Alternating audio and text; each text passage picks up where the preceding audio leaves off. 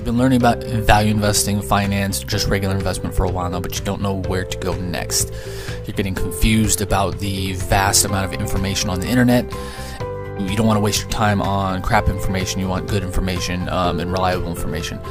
In this series of videos on value investing and finance education, you will find those answers to those questions and much more. My name is Jason Rivera. Welcome to Value Investing and Finance Education.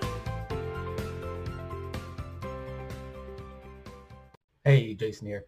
Today's episode, I'm going to talk about how and why Apple lost $200 billion off of its market cap last week. Before I get to that, though, I need to let you know you can get this series as a podcast anywhere in the world for free on all major podcasting platforms, Stitcher, Anchor, Spotify, SoundCloud, iTunes, and more. You can get this as part of the I Love Value Investing podcast anywhere in the world for free. Okay, so you may have noticed valuations have gotten a bit crazy for the overall market. I'm going to have a video tomorrow about this. In the overall market, individual stocks, valuations are a bit frothy. Let's put it that way. To illustrate this point a bit, Apple last week, mainly Thursday, Friday, lost about 10%. Valuations are insane, frothy, crazy, high, whatever term you want to use. It's not that big of a deal. It is for Apple, the largest company by market cap in the entire world, because they lost more than $200 billion in value last week. To put that into perspective, that's like wiping Intel or Pfizer or Comcast or AT&T, just slicing it away from the value. Sorry, I hit my chair here, or my table here. That's like wiping one of those gigantic companies off the entire valuation of Apple, which is kind of mind-boggling to get around. But so is Apple's size, $2+ trillion market cap. So when you lose 10% of your value of your company, that becomes hundreds of billions of dollars in lost value.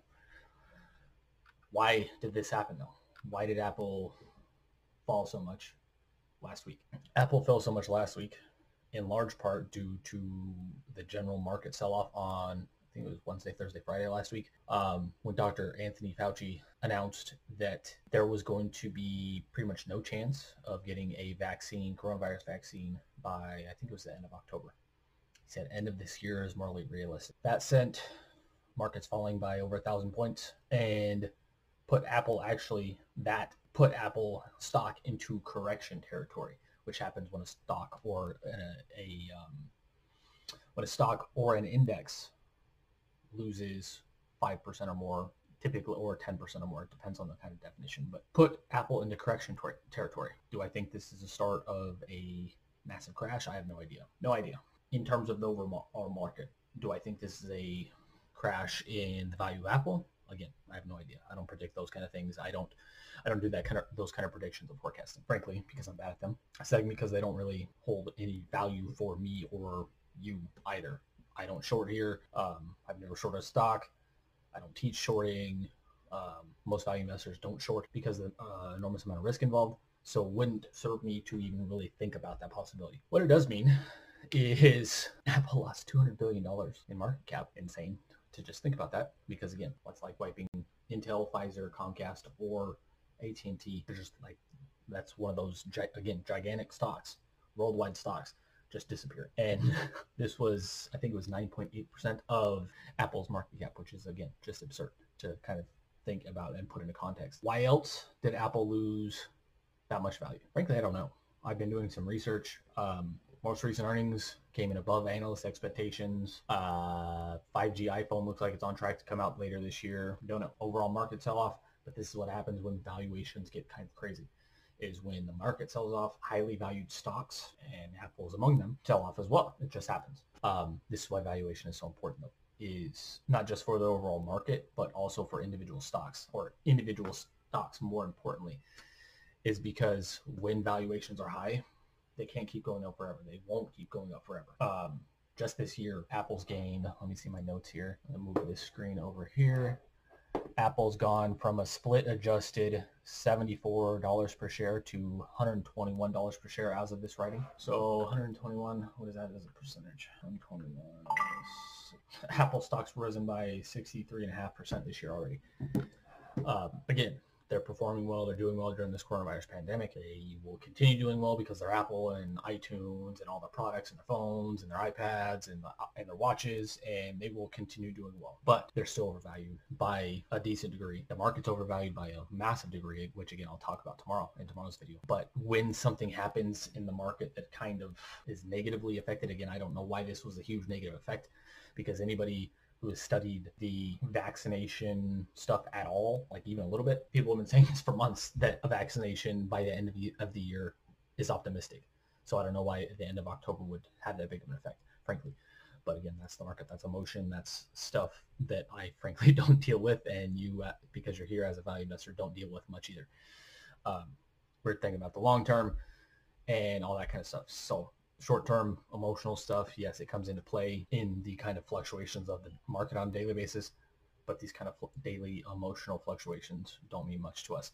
So I just wanted to tell you why, though, how much Apple fell, because it's just mind-boggling, and also give my kind of speculation on why it fell. Again, just mainly a general market turndown, start of a major market crash, the start of a major crash in Apple. I don't know. Frankly, I don't think a crash in Apple's coming anytime soon, because they're still producing enormous profits. Now, will their valuations kind of come back into line with their profits at some point? Yeah, over time that will happen. Again, I have no idea when, but over time that's what will happen, because that's how markets work. The value of a company is based on the profits and cash flows it produces over the long term. But again, that's long term, 5, 10, 15 years. And if Apple keeps producing more and more profits like it has done, then its valuation will continue up and the share price will continue to go up. Again, I don't know about any of this. I don't speculate. I don't forecast. I don't do any of this kind of stuff. But I wanted to talk to you about just the mind-bogglingness. Don't think that's a word. But just how crazy it is to think of a company losing 10% of their market value, and it's equivalent to like an Intel, $200 billion. It's just insane. So I'd love to hear your thoughts on Apple. A lot of value investors have been buying its stock over recent years. If you own it, I'd love to hear your thoughts on it. Frankly, I don't have that much insight on it because I don't own it, other than it's a great operating business and it will keep doing well over the long term. Again, that's my main insight, because I don't see Apple crashing anytime soon or going bankrupt anytime soon. As the largest company in the world, I wouldn't. If that happens, we've got major problems elsewhere, essentially, is what I'm saying. So I hope this helped. Hope this was entertaining to some degree. Sorry, my fire alarm will go off in my house and there's not a fire, so I don't know what that was happening, but hope you found this entertaining. If you like this kind of video, make sure to like, love, comment, subscribe, hit the notification bell if you're listening on YouTube, so you get notified every time we release a new video, and releasing new videos all the time. If you're listening on the podcast, like, love, share, subscribe, comment, all that good stuff, and we really appreciate a review as well, because the more reviews, views, and listens we get to our content, the more people we can help. And if you're looking to become a better value investor faster, check out the links below. There'll be links below this for free resources that can help you learn faster as well, including some of my valuation templates and stuff like that you can get below. Until next time, have a great day. Talk soon. Bye.